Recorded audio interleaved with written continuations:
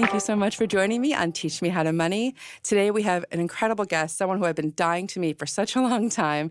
It's Lindsay Stanberry. She's the work and money editor of Refinery 29, and she's the author of Money Diaries, everything you've always wanted to know about your finances and everyone else's. Hey, Lindsay. Hey, thanks so much for having me on. I'm so excited to see you. I always like to talk to another Lindsay. It's Lindsay to Lindsay. Yes, it's really exciting. So you guys also have a podcast coming out. Can you tell us a little bit about it? Yeah, so we're launching it later this spring, and it's called Money Diaries, the podcast. And we're diving a little deeper into the diaries that we run on the site, and women are calling in with their pressing financial questions. So tell us a little bit about Money Diaries and what it's all about on Refinery and why people read it and why it's so popular. Yeah, so Money Diaries is our daily financial column. We launched it in January 2016, so we're coming up on our 3-year anniversary, which is crazy. Thank you. We've published over 1,000 diaries at this point, which is crazy. And basically, it tracks millennial women's spending for a week, and they give information about their salaries, their take-home pay, how much they're putting into their 401k, what they pay in rent, all those kind of interesting details that we don't necessarily share daily. And then they go deeper. You know, they talk about their relationships, their careers, the bad Netflix shows they're binging, you know, everything about their lives. Because we spend a lot more on things that we don't think we spend money on. And I think the diaries really help women look into their budgets and see where their money is actually going versus just their rent and dinners out. There's also the little things like your Netflix subscription. Yeah. And, you know, stops for candy on the way home from work. It's true. And that $5 latte. Absolutely. I'm really bad about swiping my credit card at the grocery store and not actually looking at the total. So this is a good way to really get a sense of what you're spending. So the one thing I really like about Money Diaries, because I've been following them too, is it's incited a lot of conversations about who makes what, who makes more money, men or women, or how much should we be making for our salary at our age. And it just goes to show how money is still so taboo to just talk about how much we make. Yeah, I think it's still really uncomfortable. I even don't really like to have those conversations with my friends. It can be kind of awkward, and I think that there's a lot of this feeling for women especially, if we make I don't want to even say too much because that sounds crazy, but if we make a healthy salary, there's a guilt that maybe our friends will judge us for making a lot. Sure. Or if we don't make enough, there's this concern that we're not keeping up. And so there's a lot of feelings and emotions around it. Absolutely. And how much should you be saving and who's picking up the check? Yeah. And I know that when I used to go out with my friends, there's always be an awkwardness around the check because who drank more, who ordered more. And I know that that's part of I don't make as much, but I don't want people to know that I don't make as much. Right, right. Navigating splitting a group bill at dinner is truly the worst thing ever. It's my nightmare. Yeah, I agree. So, but why do you think, just taking a deeper dive, why do you think that people in general are just so ashamed when it comes to just talking about how much they make? I think that because we've created this fake taboo. I actually think that women really do want to talk about this, and that's why Money Diaries is so successful and why women are so willing to share this so publicly, and also why the comment section is so vibrant and stressful at times. Sure. It's because we are all holding in this anxiety about it, and then we want to talk about it. And we've all been socialized to believe we're not supposed to. I think that my parents are very supportive of my career, but I think it kind of freaks them out a little bit that I sit around and talk about other people's money all day. I just think it's really hard for people to just begin to put it out there how much they're making, because then they might realize how they're getting paid less than other people.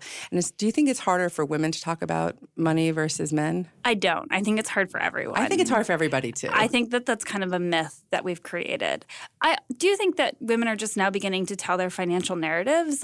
It has been dominated by men in the past. We are beginning to earn more than them, to have better jobs. We go to college at a greater degree. We also have more debt than them. So it's finally our chance to share our stories, and that's exciting, and drive the narrative. Well, sometimes you're not even supposed to talk about how much you make, especially in the workplace. You can get in a lot of trouble. Yes, but they can't fire you. Right, but some people think they can be fired. They do. I mean, it makes sense that a company doesn't want you to share your salary. When you begin to share that information, you have power, and that's really intimidating for companies. I say that it's really tricky navigating whether or not you tell your coworkers your salary. Yeah. You got to weigh the pros and cons of that really carefully. And I say never ever go to your boss and say hey, I know that they make less than me, and that's not fair because that just makes everything terrible. Or just that this person makes more than me, that's not fair either. Yeah. Yeah. It was funny. We interviewed our head of HR here, and she gave us a really good lesson on how not to ask for a raise. Yeah, exactly. And that was the one thing she said, never go and say, this person makes, a little more than me, like, give me. First of all, they do frown on those conversations because you never know what they came in on, and everyone's situation is very different. It is very different. But it can still feel really bad. It can feel really bad. And I think it can be good motivation to find a new job. I know that it's not necessarily popular advice, but sometimes, you're at a place and it's never going to get better. And this is an opportunity to know it. And I think that that's where knowing salaries are really important, is when you go out and you're looking for that next job, to make sure that you are being paid fairly the next time. So what should you do? So say you find out that, you're like an assistant editor and there's another assistant editor, and you realize that you're making, almost significantly less than they are. Like, how do you deal with that inner rage, and then how do you make it productive? Well, I think you complain a lot about it with your friends, right? Lots of venting to the right people. And then you spend money on wine, and you have to split the check. Exactly. And then you split the check. And then I think it's about really making an argument for why you should get a higher salary. So sitting down and writing down all your accomplishments, really thinking about the steps that you are taking. I also think that in situations where you're being paid less than a guy, there could be some pay inequity there that can be a systemic problem in your company. And there have been examples. I know Salesforce a few years ago did that huge survey of their entire company and ended up giving women raises. So if that's the situation, there can be, steps that you can take with HR to be you actually need to fix this problem. And sometimes some people are better at asking for what they're worth at the beginning when they start the job. And it's hard to make up for that. If you didn't know what you were worth when you started, what you asked for, you might always be at a disadvantage. Yeah, that's why you should always ask for more. It's really hard, though. We do this series at Refinery called Salary Stories, where women track their salary over their careers, the ups and downs. And I was editing one this morning, and it really reminded me that it's so hard in the beginning of your career to advocate for yourself. Absolutely. Well, you have no experience. You have no experience. And it gets easier and easier as it goes along, and you have more to, it's easier to show what you've done. So I just think that's something to keep in mind, too. Most of us in our 20s don't know what we're doing. No. Some of us in our 30s don't know what we're doing. No, I mean, that's the truth, right? But what if it's sort of a deeper problem? What if it's not just about experience and gender, but what if you're a person of color, or you're starting to feel is it more than just the work I'm doing? Is it me? Is it the way I'm being reflected in the company? What are some things that they can do, some steps they can put in place to make sure that they feel comfortable going forward to HR and saying hey, I really deserve to be making more, and I'm concerned that it's more than just my performance? I think it's so hard. I think a big part is finding a great advocate. I think for women, and this is really an unfair thing, but for women of color also, there tends to be negative reactions to asking for raises. So finding that person who's going to help you can be a really big thing. And that includes finding a great male ally. It's not always easy, but they are out there. There are some of them, and get them to help you advocate for yourself. And I also think that, like I said, maybe it's time to find a new job, and that new job can offer huge pay bumps. So how do you find out what you're worth? I mean, not your self-worth. We're all worth something. But if you want to figure out what your worth is in the marketplace versus your experience, what's a good place to start? So that's when you actually should start talking to people about their salaries. And that can also be talking in ranges. It's okay if you don't want to tell me exactly what you make, but I'm looking for a new job. And what would you suggest a great range is? One suggestion, I worked with Fran Hauser. She wrote this fantastic book, Myth of the Nice Girl. And she gave this piece of advice to me that I have really hung on to, which is to talk to recruiters. There's no emotion tied up to it. You're not comparing yourself to a peer, but they're giving you hard numbers of what they're seeing in the industry. So even if you're not looking for a job right now, it can be worth calling them up and be hey, can we have a cup of coffee? Can you tell me what you're seeing? I think that's really great advice. So how do you get up the courage to ask for more? I think timing is everything. I think that you really have to think about what's going on in your industry, what's going on at your immediate company, and then down to did your boss have a good morning or a bad morning? They had a bad morning. This is probably not the day to bring up the raise. And then really prepare. Have that sheet with all of your notes about all the awesome things. Bring the receipts, as they say, to really prove that you're worth. And practice. I think that's a really good thing to do so that you've got your ideas down and you feel really comfortable about it. What about when you get the job offer? and you're close to sealing the deal, and then you think, I'm going to go for that extra $5,000. I know a lot of women feel like, I should just be happy with we don't believe that, but we feel like, I don't want to be greedy. I don't want to ask for too much. How can we suspend, I'm sure men feel this way too, but how can you suspend that feeling that is so unproductive? Well, I used to say they'd never take away a job offer, and then yet last week I had a conversation with a woman who said her friend just negotiated herself out of a job offer, which is terrifying. I didn't think that could happen. What does that mean? I don't know. I didn't get all the details. I was like, wait, you have to tell me more.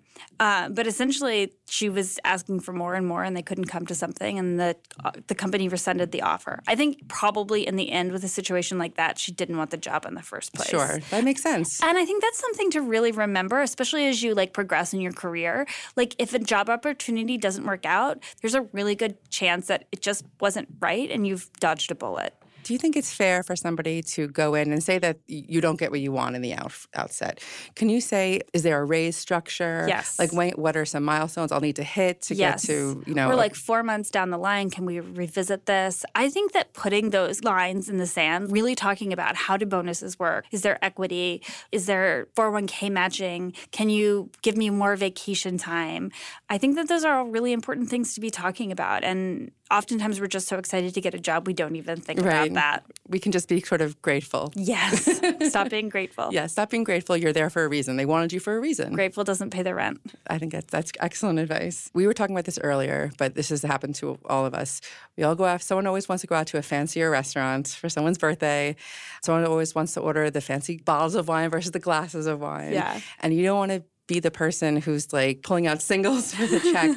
How can you put out there that it's just not in your budget, but you still want to be a cool friend and celebrate? How can you navigate that without feeling like a jerk? I think that just being honest is a really big part of it. Everybody feels that that stress from time to time, and the people who don't, they can go and have dinner without you. I don't like group dinners. I think that they're so awful.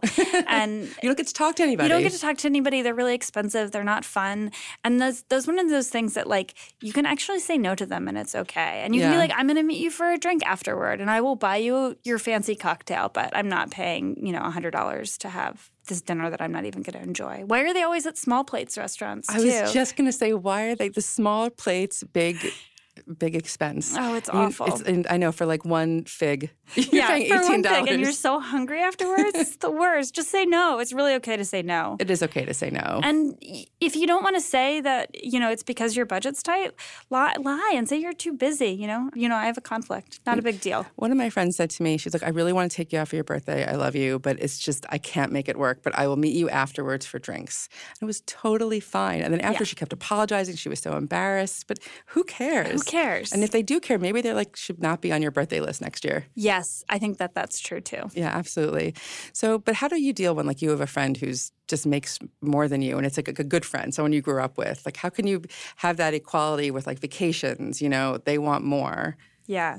I mean, it goes down to that's a question that even applies to when you have a partner, and you have different ideas about the hotel you're staying at.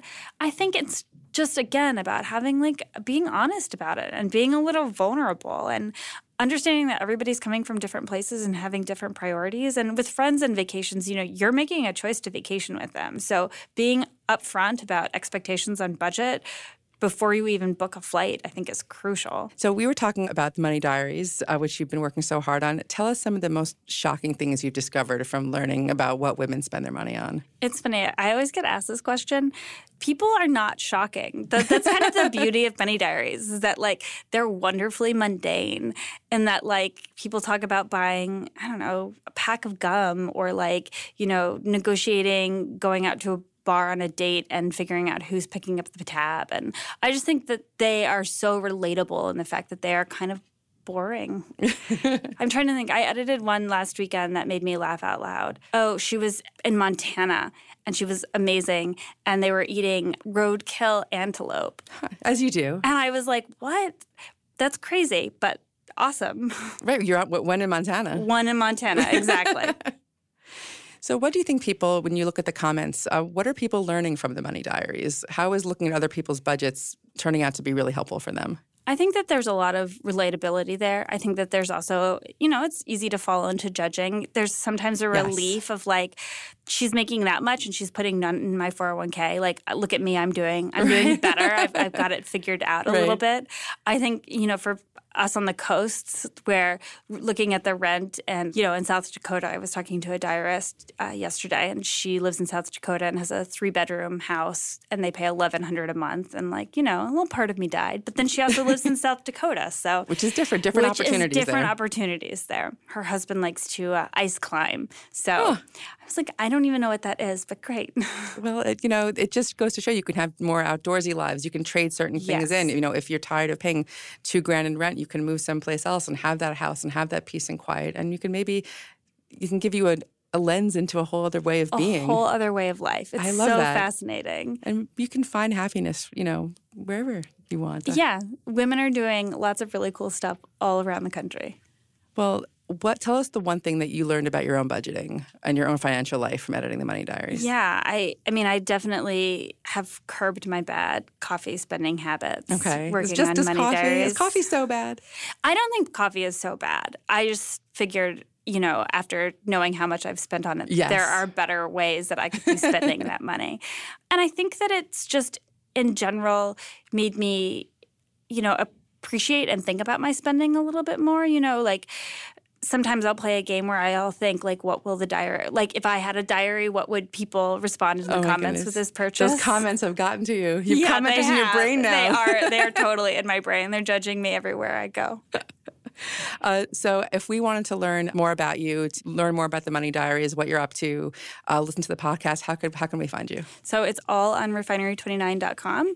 Money Diaries publishes 7 days a week, except major holidays. So we took Christmas and New Year's off this year. And the podcast will be wherever podcasts are available, and the book is everywhere books are sold. And how can someone submit a Money Diary to you? You can submit through the site, and we're always looking for new submissions. And I think we might be taking some men this year. So if you're feeling like taking a risk, I think having a men's diary on the site would be interesting. I think so, too. I think dudes want to know what other dudes are spending money on. Yeah. I think that we all deserve some equality. I think they deserve some, too. They deserve to run the comic gauntlet. Oh, my goodness. He was traumatized in comments. Well, thank you so much. It's been such a pleasure to have you. And I'm so excited we finally met. Yeah, me too. Thanks for listening to Teach Me How to Money. Send us your questions at teachmehowtomoney@stashinvest.com, and we'll try to answer them on a future episode. If you like what you're hearing, leave us a review on the iTunes Store, Stitcher, or wherever you listen to your favorite podcasts. Don't have Stash yet? Just go to stashinvest.com/podcast. and you can get $5 to get you started on your investment journey. Stash. It's your money. Simplified. This podcast should not be copied, distributed, published, or reproduced in whole or in part. The information contained in this podcast does not constitute a recommendation from Stash to the listener. Neither Stash nor any of its officers, directors, or employees makes any representation or warranty as to the accuracy or completeness of the statements or any of the information contained in this podcast, and any liability therefore, including in respect of direct, indirect, or consequential loss or damage, is expressly disclaimed. The views expressed in this podcast are not necessarily those of Stash, and Stash is not providing any financial, economic, legal, accounting, or tax advice or recommendations in this podcast. In addition, the receipt of this podcast by any listener is not to be taken as constituting the giving of advice by Stash to the listener, nor to constitute such a person a client of Stash.